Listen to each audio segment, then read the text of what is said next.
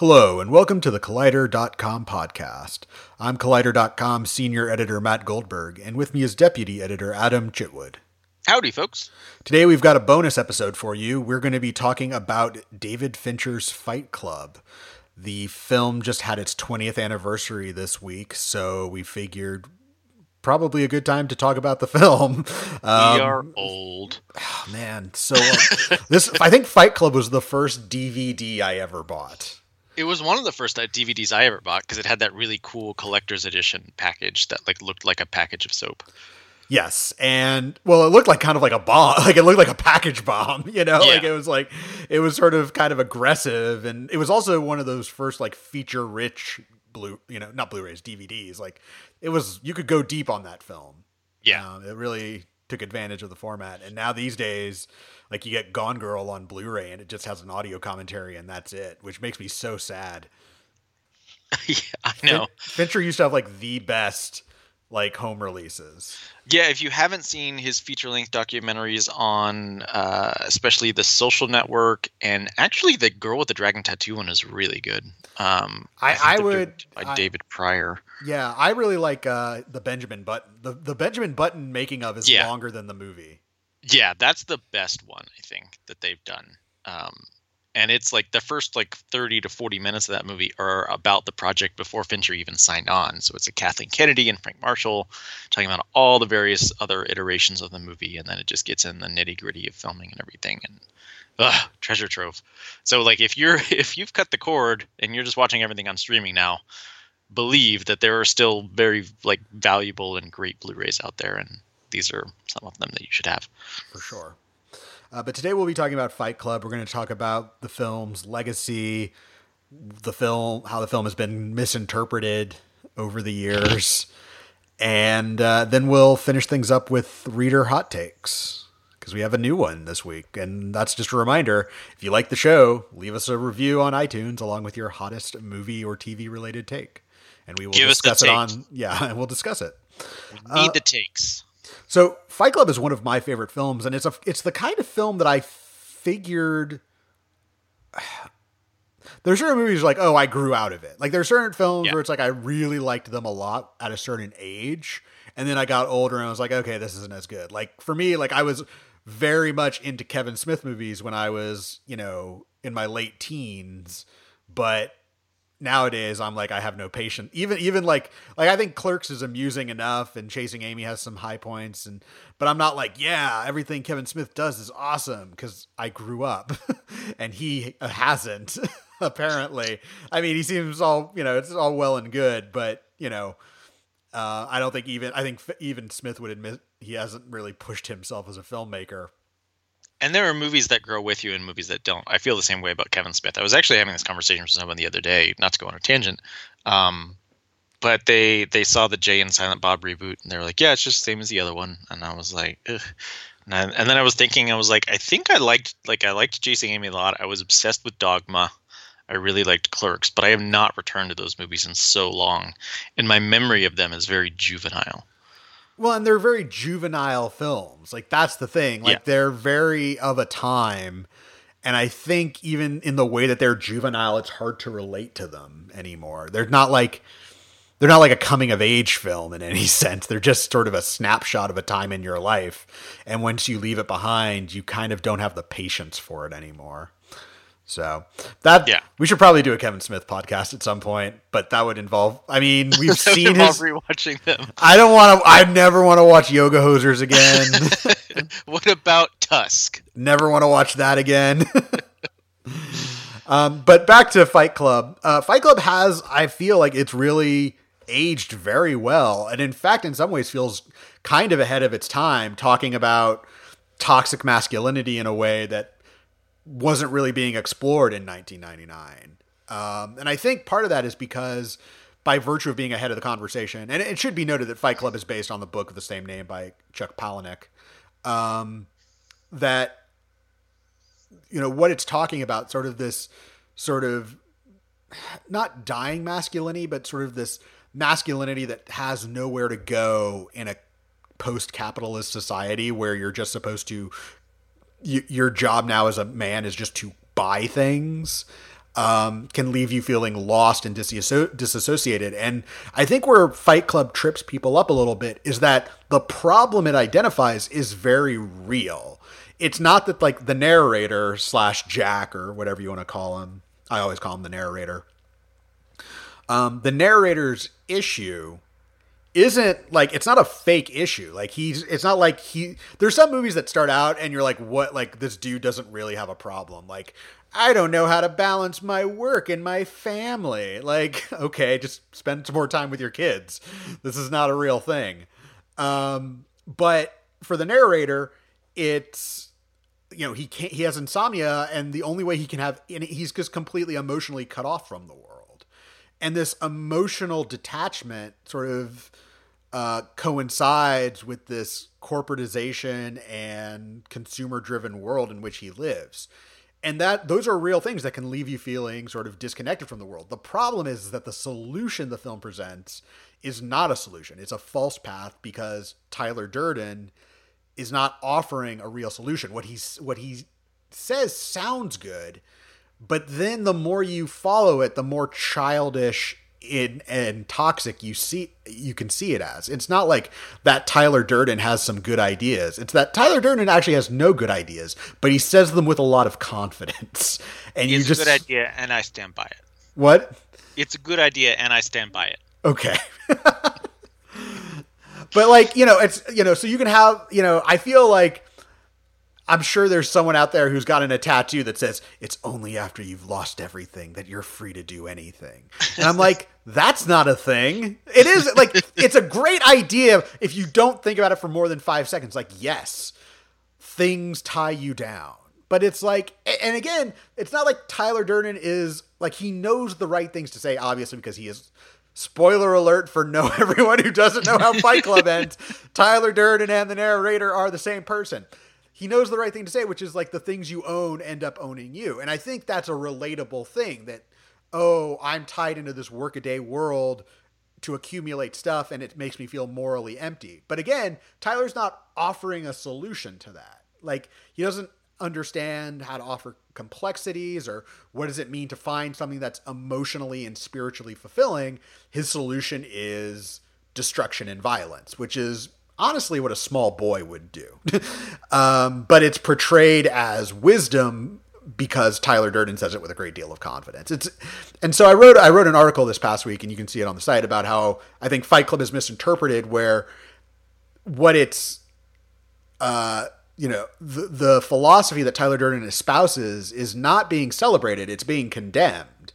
But because David Fincher is such a captivating filmmaker, and also we need to follow the narrator's mindset and see why he would be lured in by Tyler, the film has to make those initial arguments more appealing than they actually are. The film can't really afford to judge Tyler until the narrator himself turns on Tyler. And that sort of can make it a little harder to distinguish that everything Tyler says is bullshit. What was your first reaction to the movie when you first saw it? Did all of that hit you at once? Were you like, yes, I understand. This is about masculinity and... Actually, it's not really until I've gotten older that stuff... And I think that also has to do with, our current climate and how masculinity is being reappraised and re-examined.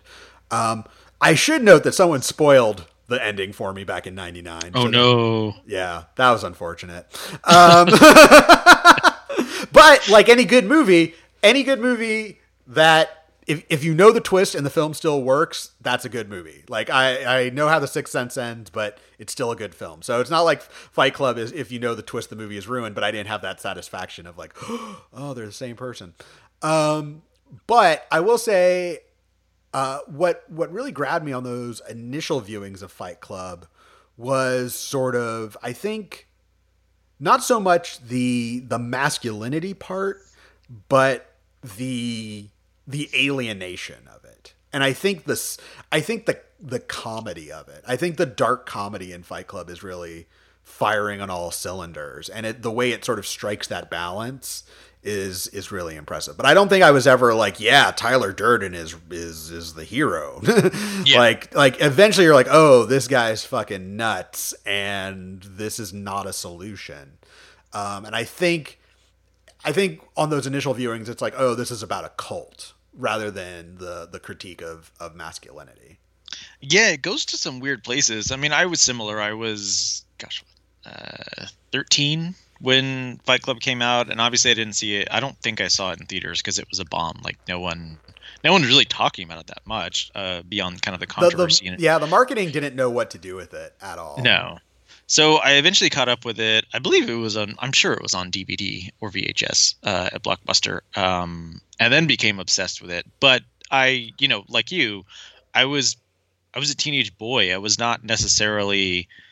I think Fincher does his job a little too well. Like Tyler Durden is crazy alluring, because it's from the film is told from the point of view of the narrator, and so the narrator is allured by Tyler, and you as a viewer are allured by Tyler, and it's not until towards the end of the film that you start to realize that Tyler is fucking insane, and everything he's saying and doing is stupid.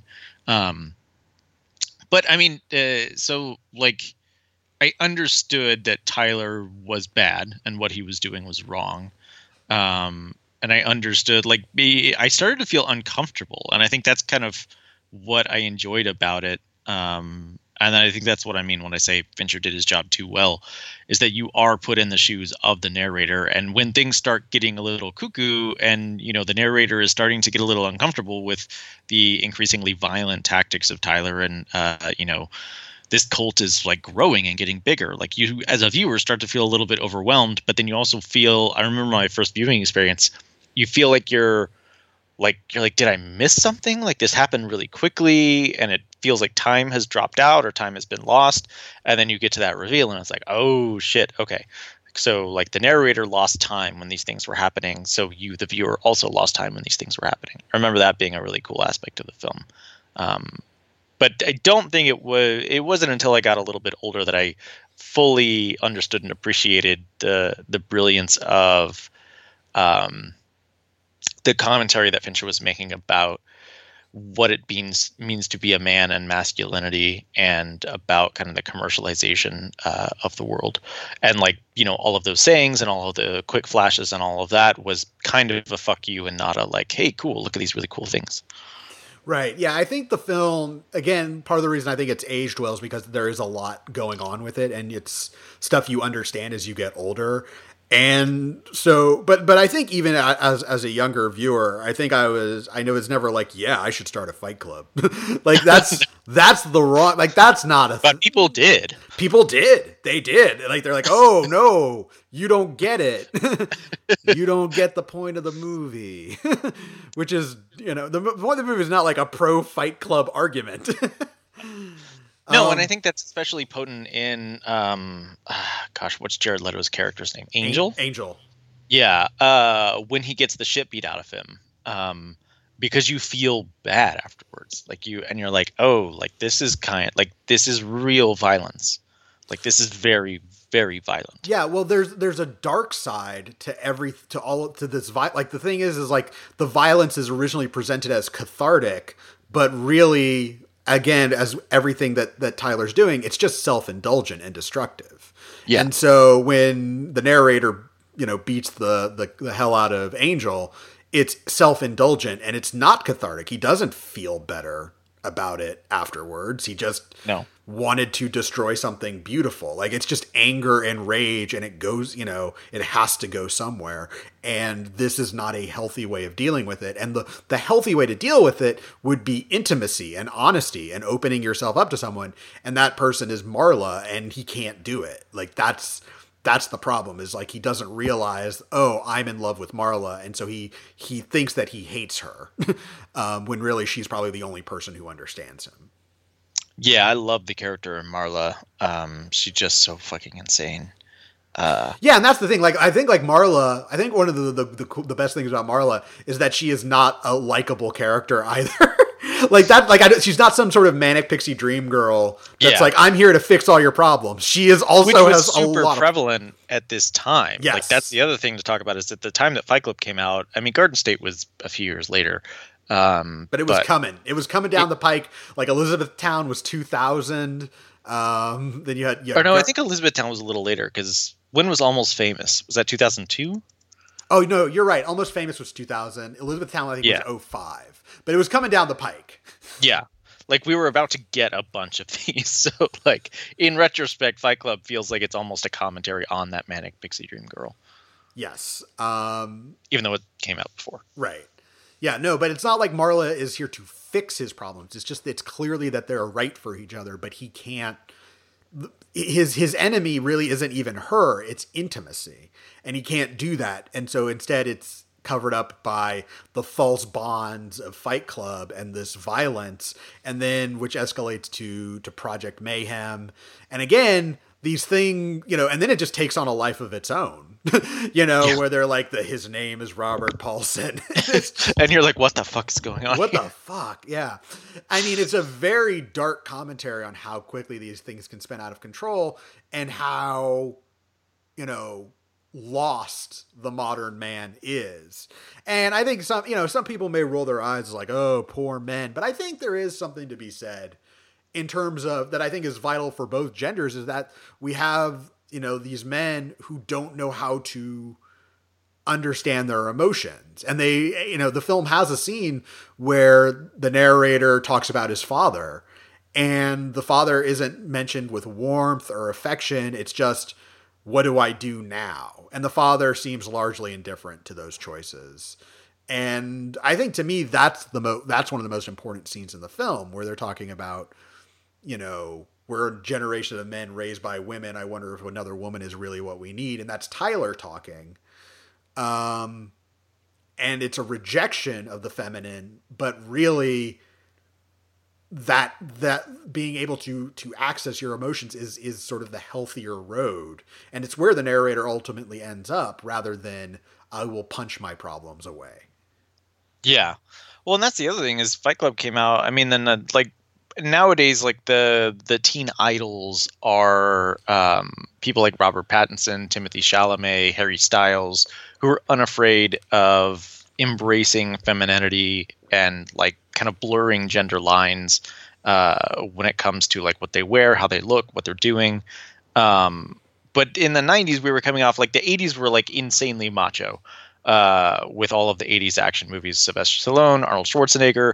The 90s was kind of finding the way through that. And even Pitt himself was like the pretty boy, before then, like Interview with the Vampire and stuff like that. And so, and I think The Matrix does this as well, as like coming to terms with like what is masculinity in the digital age, with the arrival of the internet and where everyone is connected.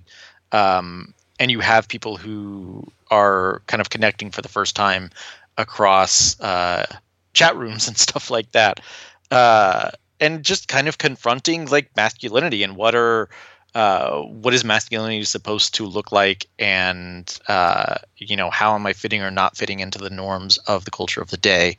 And that's kind of what this was born out of, was these men who are mad at the world because their lives are not what they want. I think it's not a coincidence that a lot of the men that are in starting in these fight clubs are unhappy with their lives and unhappy with their place in their lives, and they decide to take it out on the world instead of looking inward. Right. Yeah. And I think that there's sort of, again, the frustration that Tyler is tapping into is, his trick is that he talks about something real, but offers something false. So he is right that there's a generation of men who were promised to be, movie gods and millionaires and rock stars, and that never happened, and now they're very pissed off about it. But rather than being like, I'm not entitled to any of this shit, it's, I am entitled to this, and then since I didn't get it, I'm going to take it out on the world. And so, again, Tyler identifies a real problem, but doesn't offer a real solution to it. And I think Brad Pitt's casting in this is brilliant, and I've said it before, I think David Fincher is one of the best casting directors working today. And Pitt was coming off, I mean, we talked about this a little bit when we did our Pitt podcast and talked about Ad Astra, but he was coming off a time where he was, he was the pretty boy. He's said now that he was really unhappy with how he was used in Interview with the Vampire, and that he was just used to be like a pretty face. He did movies like Legends of the Fall and The Devil's Own, 7 Years in Tibet. And the movie he did right before this was Meet Joe Black, which you described in great detail. And it sounds hilarious. It's hilarious. It's not 3 hours hilarious. But Seven, Pitt has said that Fincher kind of changed his career when they worked together on Seven. And Pitt was a huge deal when they made Seven to the point that when he signed on, he contractually was able to put in the contract that they could not change the ending, noting that the person who dies had to stay dead, and Pitt's character had to do the thing that happens at the end of the movie. Can we just tell people? I think it's 7. We can tell people what happens in 7. It's a brand new film. 7 was spoiled to me by Entertainment Weekly. They had like the biggest twists of like the biggest movie twists of all time, or the biggest movie twist of the 90s or something like that. And it was like Gwyneth Paltrow's head in a box in 7. And I was like, huh. It's like, I wonder what that means. I had it spoiled for me intentionally because there was a girl in my class and I was 11 when 7 came out. Yeah. And I was like, there's no way my mom is ever going to let me see 7. I may as well just know how it ends because I'm not going to get to see this movie for a while. And I was right. So, I didn't really mind at age 11 being like, all right, decapitation, eh? Yeah, I eventually rented that at Blockbuster, obviously. But yeah, like, so like, 7, I think they worked together and Fincher was able to play not necessarily an quote unquote unlikable protagonist, but a protagonist who does things that the audience is not on board with. And that goes right up to the ending. And so in Fight Club, you have Fincher playing with Brad Pitt's persona as, he's the sexiest man alive and people's, most wanted or whatever. People's Most Wanted, is that a thing? That's not a thing. You just made that up. It's it's People Magazine's sexiest man alive. Most wanted man. It just makes sound of like a criminal. He's the most wanted. Sexiest, most wanted men. But like using that persona when Tyler Durden is so alluring, and then I love how you had that switch when he realizes that Tyler is himself. Tyler's entire aesthetic changes. He shaves his head. He's wearing that gigantic fur coat. He's anarchic. Like, he just looks anarchic. Yeah, I mean, it's a really clever shift onto Pitt's public persona, and I think that it's hard to imagine any other actor playing any of these roles. I mean, again, like you said, Fincher is an expert at casting, and I think everyone here is just perfect. But I think Pitt especially, you needed someone who was sort of renowned for being handsome, but also could sort of go to that dark side and really bring that to the character. And yet, do you know who was almost cast as Tyler Durden instead? Will Smith? Russell Crowe. Ooh, that's no good. One of the producers wanted Russell Crowe. The other producer wanted Brad Pitt, and they got Brad Pitt. And then for the narrator role, Fincher wanted Ed Norton, but the studio wanted Matt Damon. And Norton was like, around this time, Norton was like hot shit because he was coming off of Primal Fear and People vs. Larry Flint. It's Primal Fear, right? Yeah, Primal Fear. Not Fear. Fear is the Mark Wahlberg rapey one. That is not cool. So Norton was like a huge deal and everyone wanted him, but like he wasn't like everyone wanted him for like their prestige projects, but not necessarily to like be like a leading man. And so, although I think at the time he was also under consideration for Talon and Mr. Ripley. Yeah, so Fincher got Norton, but they were considering people like Matt Damon and stuff like that. And his first choice for Marlo was Janine Garofalo, but she was not cool with the sexual nature of the film and passed on it. But then he went to Helena Bonham Carter. So, yeah, I mean, it all came together really well, and I think the film endures because it has a message that's worth saying, and I think honestly also the direction. Like, I mean, it uses CG really well, like the way Fincher sort of is able to sort of take his camera into impossible places like wastebaskets and wiring and things like that, but in a way that it's aged well. It doesn't feel like, oh, it's so cheesy. It took me a long time to understand that sex scene is CG. The characters are not real. They created CG versions of Helena Bonham Carter and Brad Pitt. That was just, Fincher doing his thing back in 1999. Yep. Was already pushing the limits of what computer technology could do.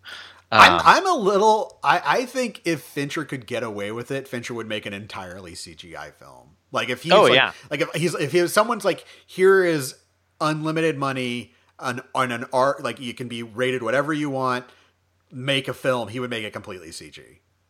I'm surprised he hasn't done an animated film yet. Although I'm sure he would drive animators crazy. Well, and that's the thing. He was attached to The Goon for a while, which was supposed to be animated.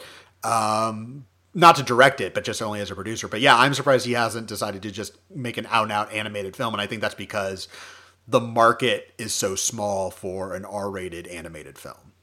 Yeah. Like the cost of it would be too astronomical. But then again, hey, maybe Netflix will be like, here, have more money. Nothing but money. Well, I mean, Fight Club came at a curious time in his career. Seven obviously is what kind of blew him up, and everyone loved him. And right after Seven, he did The Game with Michael Douglas, which I think was received okay. It wasn't received like well, but not. It wasn't like a hit like Seven was a hit.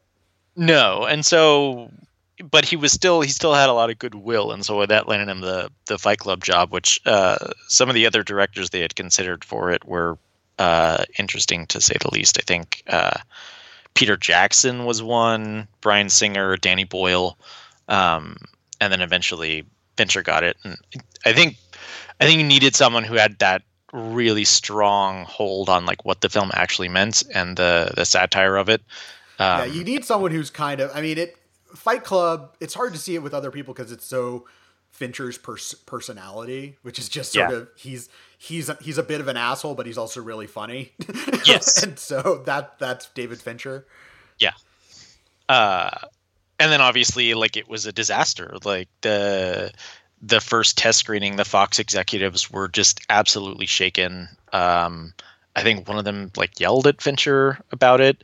He was fine. Like he was like, this is the movie I told you I was going to make, and I made it. And gosh, there were a lot of really good quotes in that. One of my favorite stories is in the film after Marla and Tyler have just had sex, he's like, the shit that came out of this girl's mouth. And in the finished film, she's like, I haven't been fucked like that since grade school. Yeah. The line was originally, I want to have your abortion. And the Fox exec said, you can't put that in the film. And he's like, okay, but whatever I replace it with, that's what we're going with. And she's like, fine, it can't be worse than I want to have your abortion. And she's like, oh, that is worse. And he got to keep it in. Yes. And they released the film, and it was just a massive bomb. And I don't even remember it making. Like, I very specifically remember The Matrix making a huge cultural impact in 1999, and a number of other films, but I don't really remember. Fight Club was just one of those movies that came out and went away really quickly. Yeah, it didn't make a splash in 99. In 99, it was like some people saw it and it started to get a little buzz, but I think it really wasn't until DVD the following year that people really it started to find its audience. That people were like, oh, this is what the movie is. Because you saw the ads, and the ads were like mischief, mayhem, soap. And you're like, I don't know what to do with that. I don't know what that fucking means. Yeah. And that explains why, Fincher's next movie is Panic Room, which is kind of a safer bet. And I don't know for sure. And I know that he was developing a number of other projects at the time, but it feels like he needed to make something that would convince studios to continue giving him money to make movies. And Panic Room, by his own admission, is just a date movie. He was just trying to make a really good date movie. He wasn't necessarily trying to go deep on subtext or really push any significant buttons. And it was a tough shoot. It had its own problems in that he was constructing this puzzle inside a house in terms of how he was moving the camera and where he was putting the camera. Plus, to the point that he doesn't have the advantage of the CG tools aren't where they need to be. If you look at the making of feature, there's the scene in the film where they're trying to come up from beneath the panic room, and so they're taking a sledgehammer to the ceiling. Well, every time they do that, and Fincher likes to do a lot of takes, you have to get a new ceiling in there every time. Yeah. There's no CG ceiling to hit. It's always a real ceiling that has to be destroyed every time. Well, and one of my favorite stories from it is that Darius Kanji, who shot Seven, showed up to set and started, he was supposed to be the cinematographer, and eventually just left because Fincher had already mapped out every single shot of the movie. And he was like, what is my job here? Yeah. Which is fine. Yeah, no, it's again, the Fincher movies for the most part have really rich making of features worth checking out. Yeah. So yeah, I think Fight Club is just it's real. Like I understand why it stuck around. But again, it's the kind of films like, oh yeah, I'm angry and in my 20s and like this corporate world doesn't understand me, and I figured like I'd age out of it. But honestly, I find Fight Club to be more profound as I get older, because I think it's not so much this anti-capitalist film. I think that's part of it. I think that is in its DNA, but I think it's ultimately a love story between the narrator and Marla, and sort of putting childish things away. And I think that's why it works when you get older. Yeah. Yeah, it's a movie I haven't revisited a ton. I watched it a lot when I was younger, but I mean, I watched it, I think, about a year ago, and it still held up tremendously well. The audio commentary on it is really funny and fun, too. And I think it's one of Brad Pitt's most fun performances, too. Oh, for sure. Yeah. So, yeah, anything else to add on Fight Club? I don't think so. I just think people should give it another watch. First read Matt's essay on what it's really about, and then go watch it again with that in mind. And I think it'll kind of open it up to kind of a whole new horizon. Yes. All right. Well, with that, let's dive into reader hot takes. What do we have this week? So we have a reader hot take from Coach Delaney 6. Who says, "Hi Matt and howdy Adam, love the pod. One of my favorite episodes you did was actually not about a film but a TV series. Your episode about The Office was so good I had to keep uploading and play it for my fellow Office-loving friends on a road trip. Anyways, even after that, thank you for that. Even after that, here's my hot take. Parks and Rec is the better series. I love both series, especially the main characters as the shows go on, save for Parks and Rec Season 1, which is pretty brutal all the way around. But it's the supporting character development and involvement in Parks and Rec that put it over the top for me. Anyways, thanks for doing such a great job with the pod. I'll hang up and listen. P.S. Thanks for fixing the audio. Listening to you both speak simultaneously was exhausting. We apologize again." Yes, we apologize. It has been fixed. There was an update to the call recording software that caused everything to go haywire, and I've basically downgraded to the older version so that everything should be okay. Yeah. But as to this hot take, I agree with it, to be honest. But I will say this. I will say Parks and Recreation is the better show. I think The Office is the more rewatchable show. Like Parks and Rec, yeah, the listener is absolutely right. It takes the characters to stronger places. It makes you feel better about the world, about public service. It feels hopeful and inspiring, but still has really good jokes. But I just find The Office to be I find it more quotable. It's a world that I find I'm more comfortable in. Between the two shows, the one I want to have on in the background is The Office, because I find that the way it rolls along is just, it's so charmingly low stakes that I can just kind of roll with it. Whereas because I am genuinely invested in the stakes of Parks and Rec, it holds my attention more, so I don't really want to have it on in the background as much. I want to actively pay attention to it. Yeah, I would agree. I think that Parks and Rec is the better show on the whole, even though season 1 is not great. I like going back to it though, having really loved the show. I think season 1 is an easier watch in Parks and Rec, but I also don't think season 1 of The Office is all that great either. I don't think that show finds its stride until season 2. And just in terms of overall quality, once Michael leaves, as we talked about on the podcast, I think pretty extensively, like there's something missing. It somewhat regains its footing in the final season, but the Andy as the boss stuff is just bad. He's not a good character to be the lead of the show or the boss, which I think is why they just kind of like sent him away for a while. Well, they also sent him away because he was filming The Hangover too. Yeah, yeah. But I think I would have to agree. I will say I have rewatched The Office more often than I've rewatched Parks and Rec, but that's mostly because I think Parks and Rec is a little more serialized than The Office is. Yeah. So The Office is a little bit more like contained. Like you feel really satisfied after an episode. Whereas like if you're watching Parks and Rec, you're like, oh crap, I forgot it's this storyline. Like I really want to watch how this plays out and see how this goes.